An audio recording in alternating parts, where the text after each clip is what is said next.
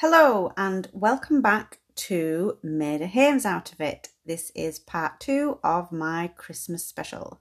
And so we left the last episode on Wizard and I Wish It Could Be Christmas Every Day and how ridiculous the title and concept of that song is.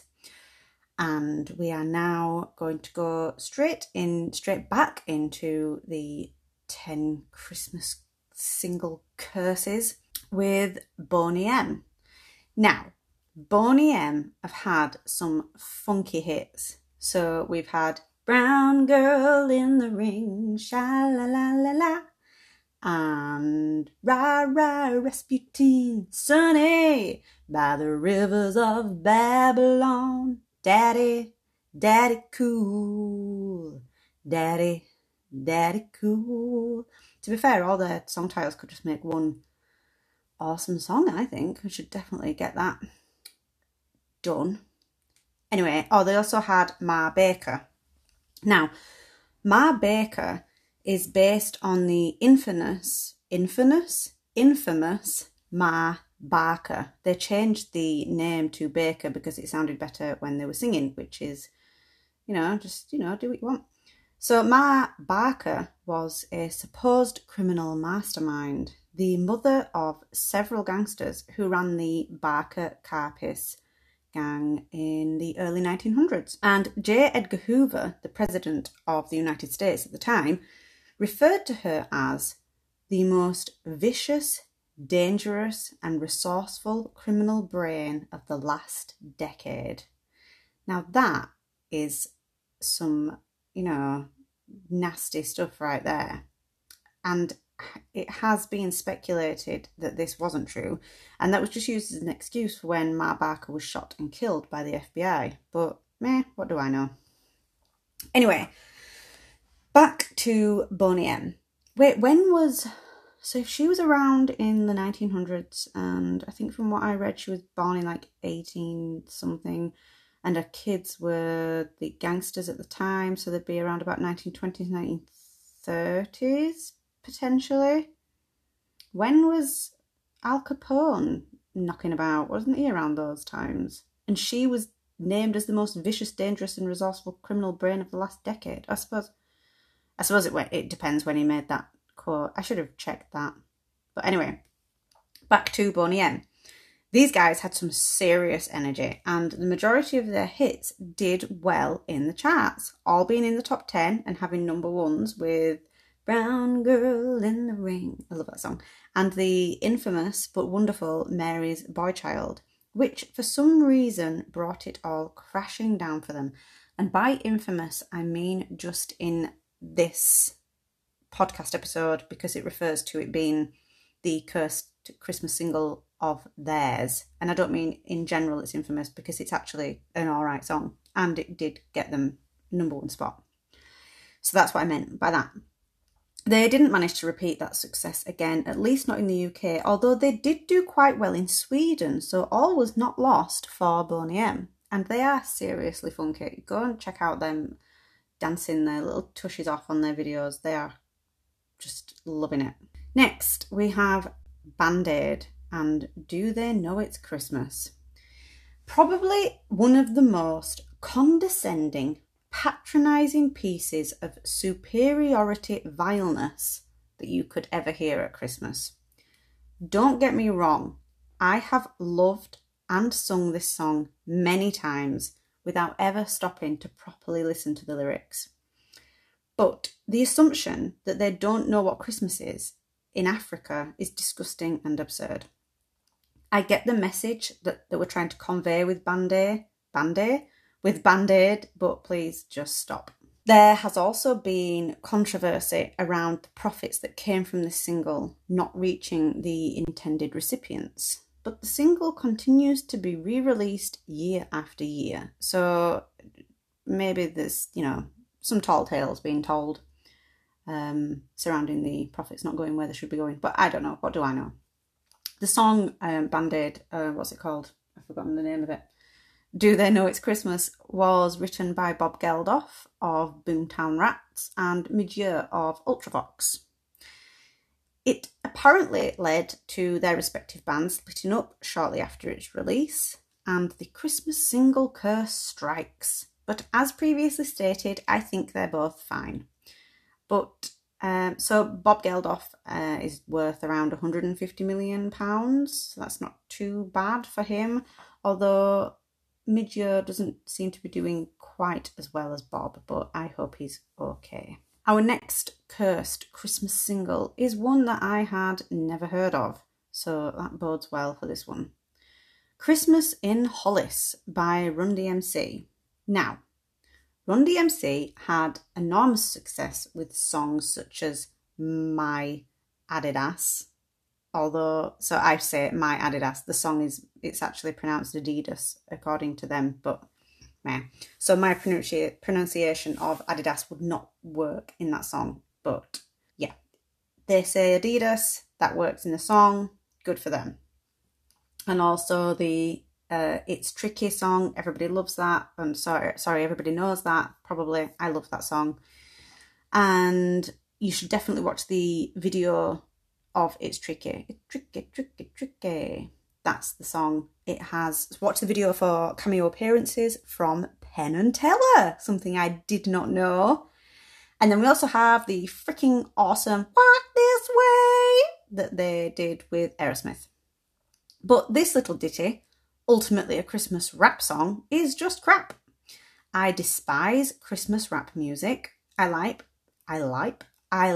rap music in general. Eminem, big fan, but I can't ever see him with a Christmas single. So, after Run DMC brought out Christmas in Hollis, Hollis being a middle-class neighbourhood in Queens, their fans were like, what, the sleigh bells? It entered the charts at number 36 in 1986, and they didn't have another hit until over 10 years later with the super cool It's Like That remix by Jason Nevins. Sadly, Jam Master Jay from Run DMC was shot dead in 2002. So the Christmas single curse did kind of, play a number over on them. Get a number over on them, play a number over on them, pull a number over on them. It did something to them. They were obviously tainted with the evil that is Christmas in song form, not in general, because Christmas is not evil. It's a lovely, wonderful time to be happy and joyous and sing nice Christmas songs and, give all these people some royalties because they've had their lives ruined by all kinds of shit. Okay. Michael Jackson's Earth Song. I was unaware that this was a Christmas single, and it's not so much the single that was the issue. It seems to have been his live performance of the song at the Brit Awards, and I've just noticed that I've not written the year down for this one. I think it was 1996. At least that's when he performed it at the Brits, I believe. But don't quote me on that. So his live performance of the song at the Brit Awards, he was dressed as the Messiah and surrounded by children, which was a bit weird. Well, at least it is now, looking back on it, when the whole thing, everybody knows what had gone on now, or supposedly went on. I'm not pointing any fingers or making any assumptions or deciding anything because I don't know. Anyway, that's all. That's no more. So prior to the Messiah-esque display, though, it was one hell of a performance. You should go and look at the live performance of Earth Song at the Brit Awards 1996. And so from this performance, all of his performances, you can't deny that this guy was an entertainer. He was brilliant. He was brilliant singer, brilliant dancer. He was a performer, an entertainer. He was good at it.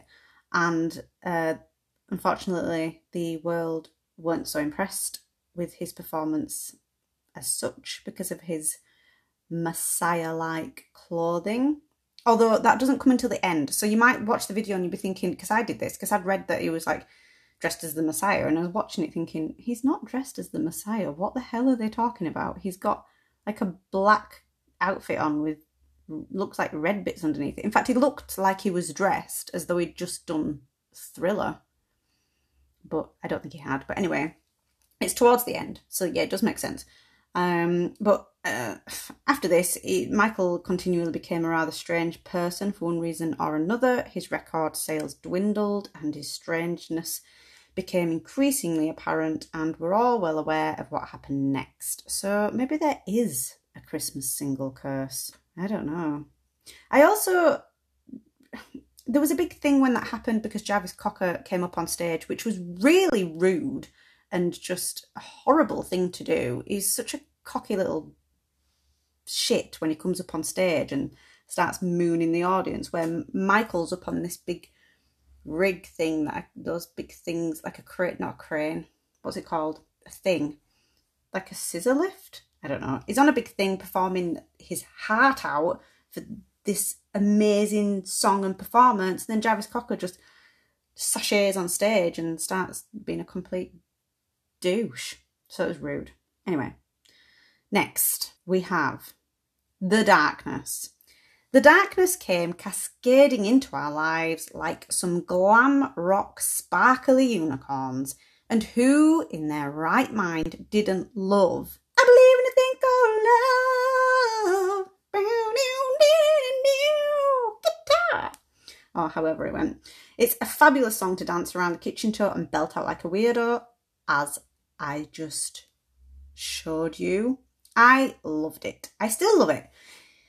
It placed in, it placed at number 2 in the UK charts and number 1 in the UK rock charts, which I presume is, I've written this down as though I'm still talking about I Believe in a Thing Called Love, and I think I am. So it placed at number 2 in the UK charts and number 1 in the UK rock charts in 2003. And I could honestly not name another single by them apart from their epic Christmas time Don't Let the Bells End, which I actually enjoy. It's a decent Christmas song. It's fun and silly, just what you need at Christmas. Unfortunately for The Darkness, it pretty much brought about their demise. They did continue to release singles, but after 2006, it would seem that none even placed in the charts. Justin Hawkins, the band's frontman, went into rehab and successfully kicked a drink and drug habit. So well done, Justin. They toured festivals in 2011 and 2012, and their latest album was released in October 2019, aptly named Easter is Cancelled. Did The Darkness foretell 2020? Was this the actual endgame for the Christmas single curse? Might we find that whoever gets Christmas number 1 this year will break the curse because of the prophecy that was foretold by The Darkness in 2019?